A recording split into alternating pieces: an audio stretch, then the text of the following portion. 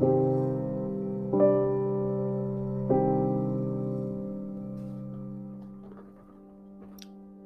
Man Against the Sky.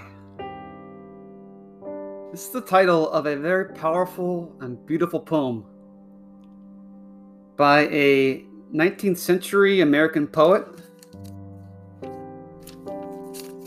19th and 20th century American poet, Edwin Arlington Robinson. This is a very prolific writer, and he's very philosophical. And this poem is a profound philosophical meditation on the human condition. And as the title suggests, we have a man as an individual, as a lone individual, confronting the very limits of his existence. So he's not part of the community. He has went off by himself. He is not comfortably ensconced in the day-to-day life. He is off by himself, considering the very fundamental significance of his life. All right, and Robinson is going to use a host of brilliant images to express this existential angst.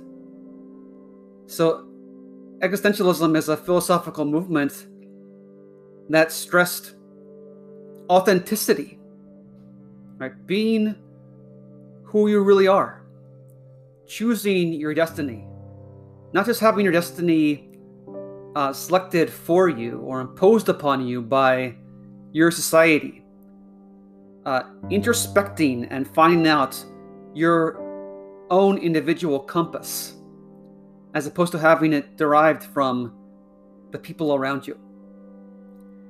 Okay, so this is an existentialist quest of someone who is going off into this glorious fire on a hill.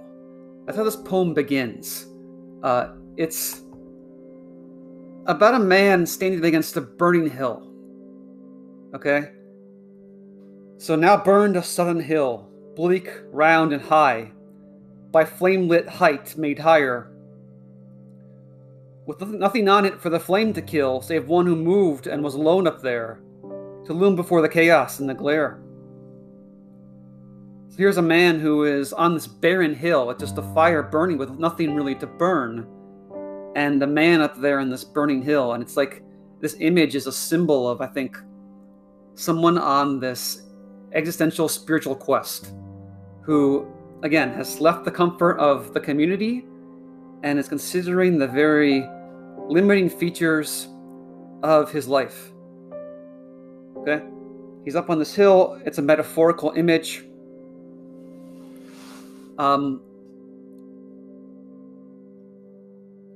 It's possible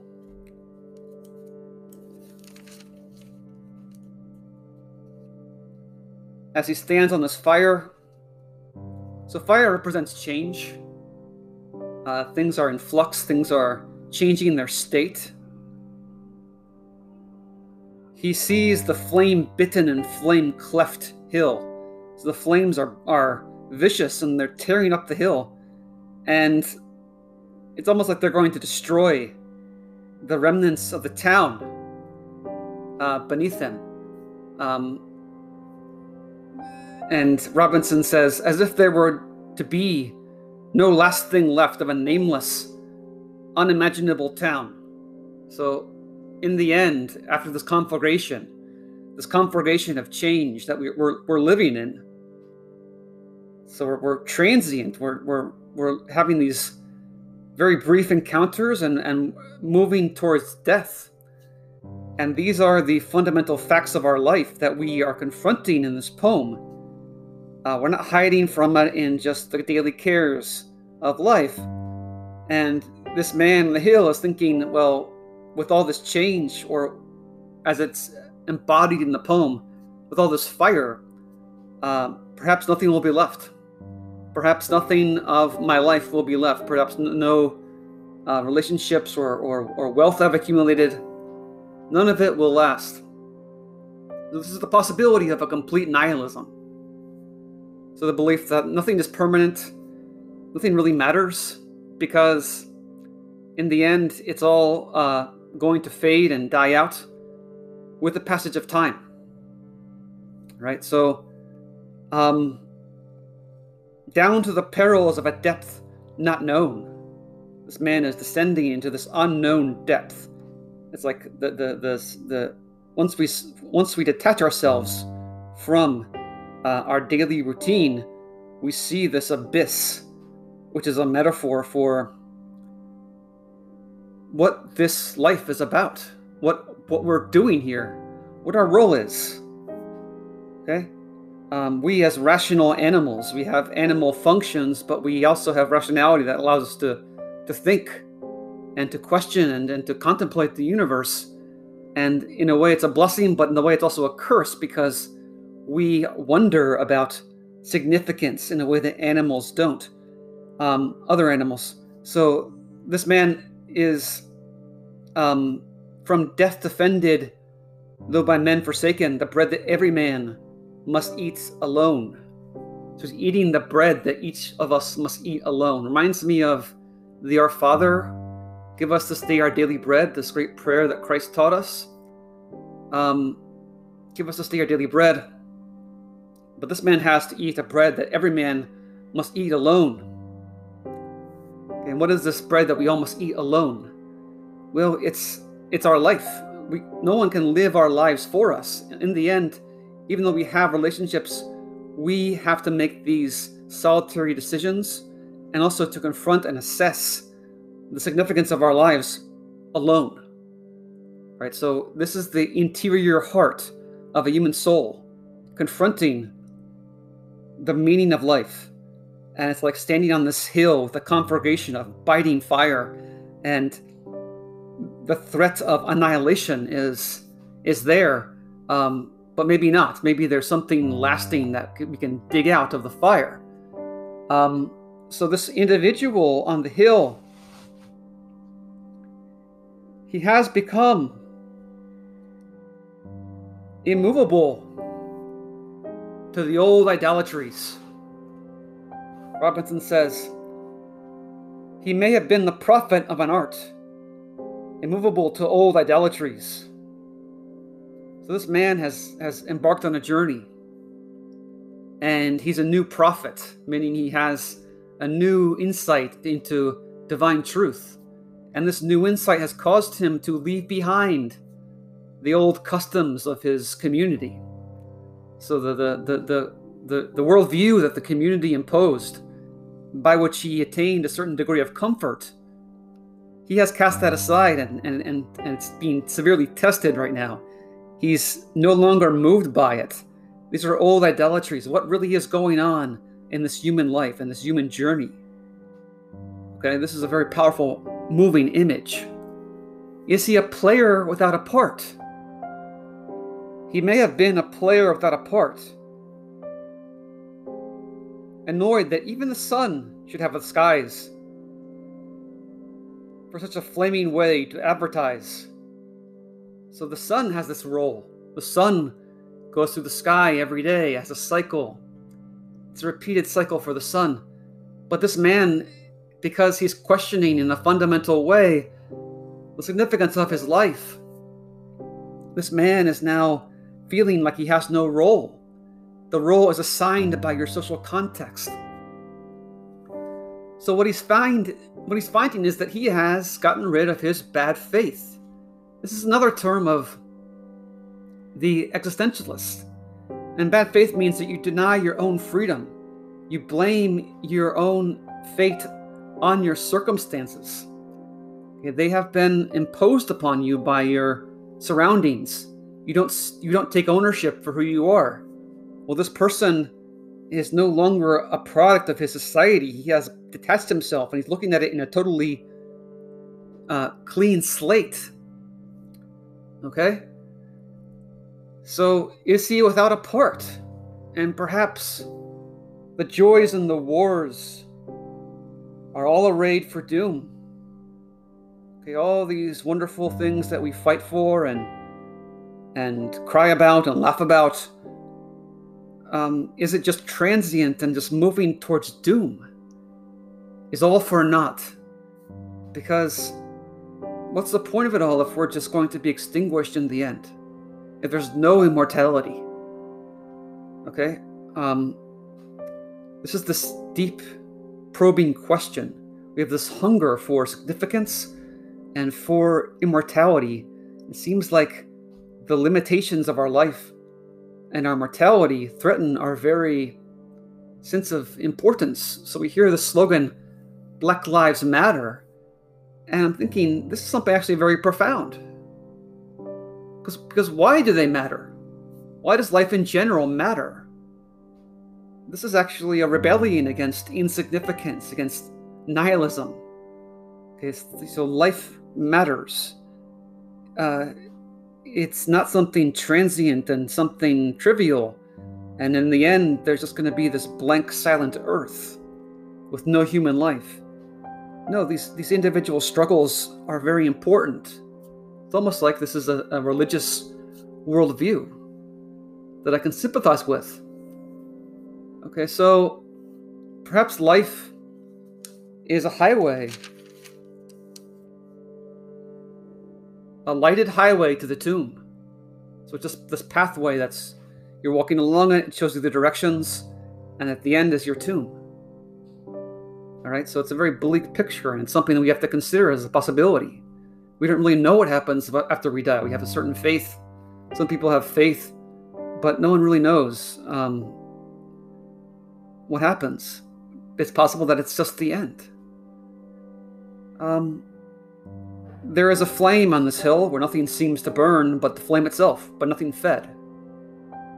It's just this burning flame. There's nothing that's feeding it. Okay, and this seems to me to be this blind activity. It reminds me of Schopenhauer and his idea of this will at the bottom of reality. The fundamental reality is a will that just strives without any purpose, without any kind of aim. It's just blind striving. And this fire just continues to consume without burning anything. Okay, it's the fire that Abraham sees. Or I forget, is it Moses? It's the biblical fire that burns without consuming. The burning bush that's not consumed. Okay, it's this fundamental energy that does not have any kind of sustenance. So this seems to me like a symbol of a primal energy. It could be God, this basic level of being that doesn't depend upon anything else. So it needs no sustenance. It's just fire. It's just energy, pure energy that doesn't need anything else. All right, and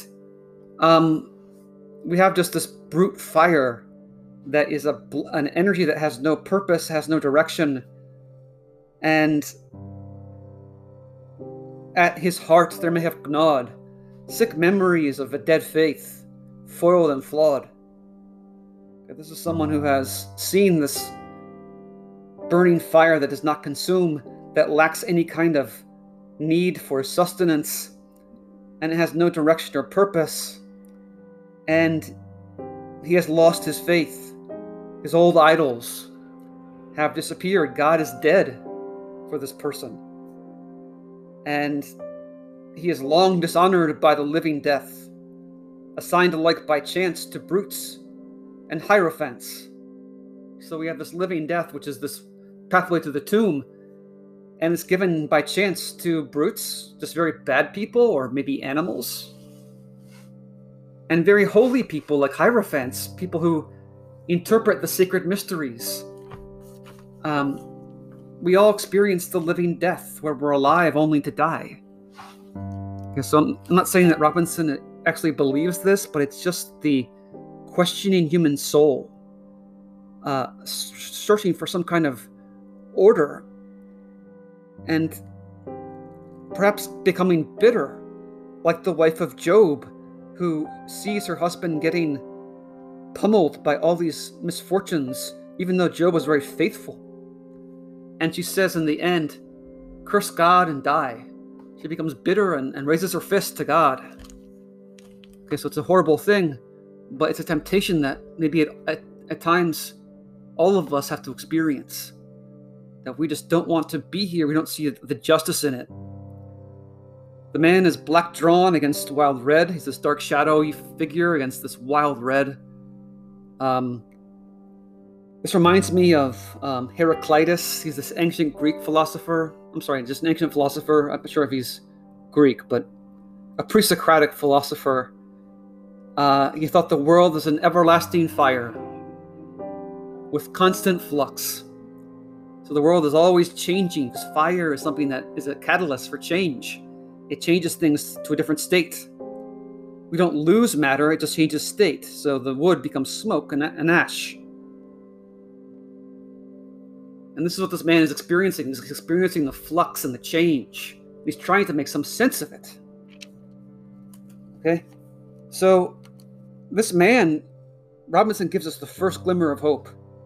He may have built unawed by fiery gules, that in him no commotion stirred, a living reason out of molecules, why the molecules occurred. So this man has an insight at some point as to why there are molecules in the first place. He gets a sense of purpose.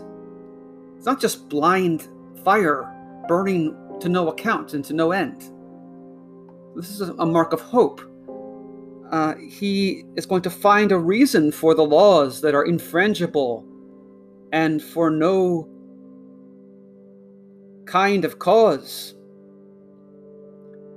So he's in the midst of this lawful progression. It's infrangible, meaning it's inviolable.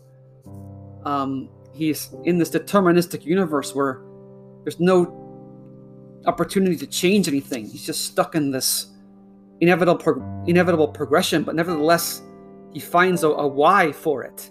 He finds a reason. It reminds me of my grandfather. I have a story about my grandfather, Grandpa Reuben. My abuelo Reuben, he had a little home in Uruguay, and he called it El Porqué, the why, the reason. It's a very philosophical view, right? So the idea that, hey, I found a reason for the molecules. I found El Porqué, the why. So,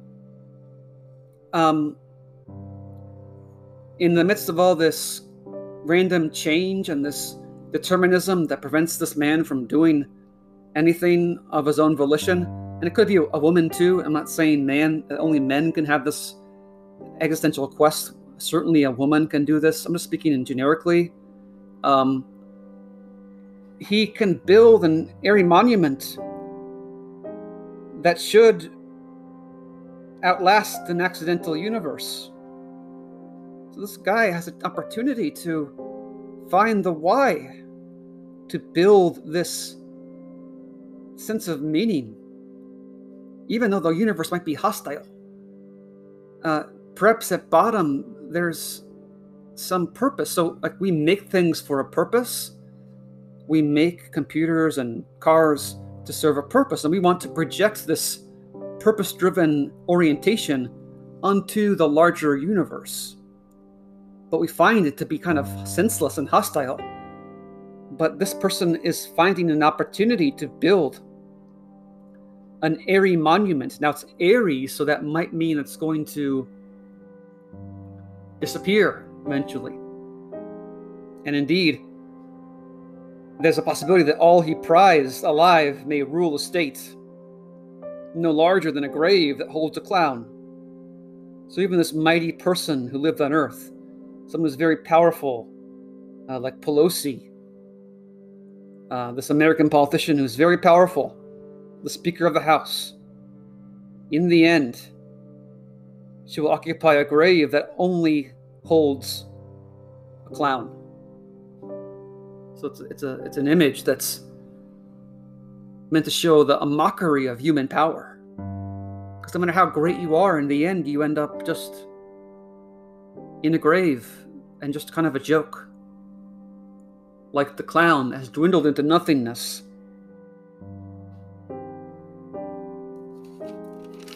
Do we shake the music of the toys? so loud? Is that our life? A manifest end of ashes and eternal night? This reminds me of Macbeth. There's a line in Macbeth where he says, "Out, out, brief candle, life's but a walking shadow. A tale told by an idiot, full of sound and fury, signifying nothing." Robinson is using a metaphor of these toys making a music. And it's just this triviality. We want something substantive. We want something significant. But if we're just atoms that are deterministically following a path that we can't control, in the end dissipating into death, then it's not significant. But we must wait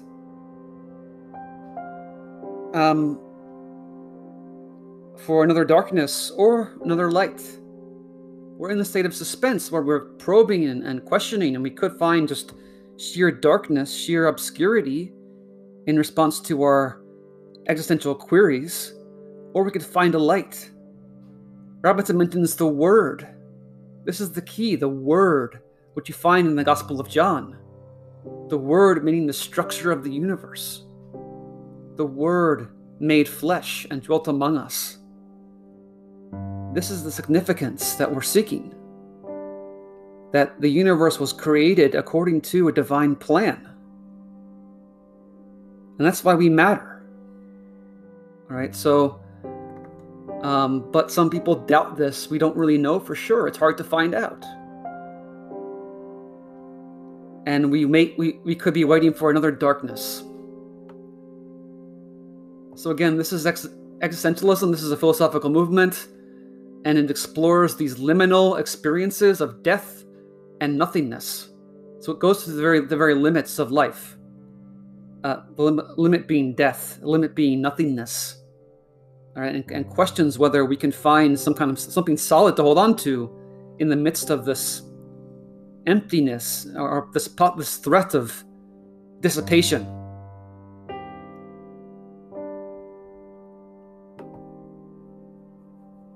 Okay, so he continues with these brilliant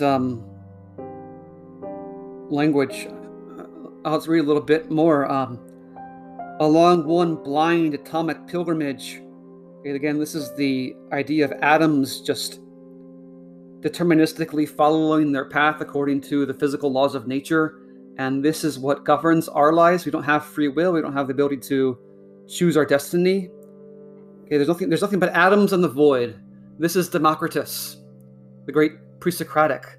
So Robinson has studied philosophy. He's incorporating some of it. Whereon by crass chance billeted we go, because our brains and bones and cartilage will have it so.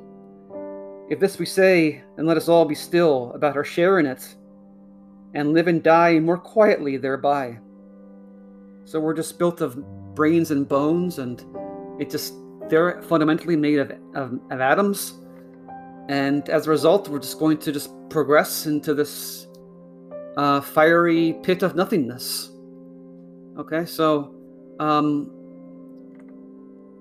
we can make, though, an offering to the Word that will not be erased. This is the word from the Gospel of John. In the beginning was the Word, and the Word was with God, and the Word was God. All right, so the Word meaning like something intelligible, something that makes sense, something that has significance. That's what words are. And this gives hope that perhaps we can make our lives an offering to the Word. Okay, sacrifice our lives in service to the Word, and there escape this abyss of nothingness. Okay? Perhaps we can escape through the Word the planetary trap where souls are wrought for nothing but the sake of being caught, and sent again to nothing will attune itself to any key of any reason, why man should hunger through another season. Okay, so there's just this trap where we don't really know why we should continue with the suffering we go through every day. Okay, each day has a little bit of suffering, sometimes a lot. And so are we in this trap where there's just no key of any reason? And Robinson feels, speaking on behalf of this man, there are these birds cruelly looking down on him, and they're ruminating. They're up there thinking and chewing on something. I imagine them chewing and pecking away, and they dive and flash and poise in rivers and seas, or by their loyal tails in lofty trees hang screeching, lewd, victorious derision of man's immortal vision. So these cruel birds are like demonic birds that laugh at us because we have this immortal vision. We want to be immortal. Okay, that's very significant for us. We don't want to just end up for nothing, which is why we follow these so-called mad couriers, these mad messengers that claim to have a message from some god or some message of truth, and they actually mislead us. These horrible couriers who give us false messages, and they say, follow us and we'll save you. You know, the communists and the cult leaders and the charlatans. There's mad couriers who lead along the roads of the ridiculous. Okay, so you're getting a picture of just the basic facts of life, just the fundamental features that shape all our lives. Not specific features, but the fundamental struggle of human life. All might come to naught. And this is a very powerful image. So clamoringly for each racked, empty day, we have this sense of hopelessness, and each day is just struggle and sacrifice and empty of meaning that leads one more last human hope away. As quiet fiends would lead past our crazed eyes, our children, to an unseen sacrifice. So this is so powerful. There's these fiends, these horrible demons that are taking our children to the sacrifice, and that's what life is like. It's like we, in a certain view of it, you know, I'm not saying this is true, but in our moments of doubt and darkness, we see like, well, these kids are being taken away, like they're being, you know, in car accidents or going into drugs, and they're sacrificed by these fiends. Okay, for another unseen sacrifice, unseen because we don't understand it. So we can't see what's going on. We don't see behind the curtain, so to speak. And all might come to naught if there be nothing after now, and be nothing anyhow. And we know that. Why live? So what's the point if all comes to naught? And I'll read the final lines.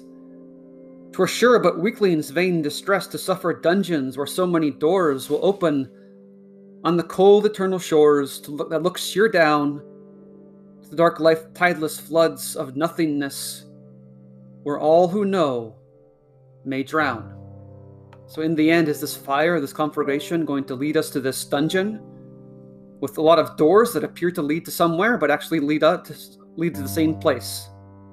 The cold eternal shores, or this unchanging frozen wasteland, and this tideless flood which doesn't even move, it's just static, of nothingness. So is that the ultimate fate, where we live for a season and then only find ourselves lacking consciousness, lacking awareness, and it's all over? It's almost like it never happened. All right, so I do think life matters. I agree with this idea that, you know, if you think about it, it's a profound philosophical view. It's not just social justice, it's about a cosmic significance of human life. That Black lives matter, or all lives matter. All right, so think about the metaphysical underpinnings of that slogan. And in a way, I agree with it. All right. So this is Dan Del Monte. I hope you enjoyed this poem. Check it out for yourself. Read the whole thing. This is CultureCast, and signing off for tonight. It's September 13th, and have a great night.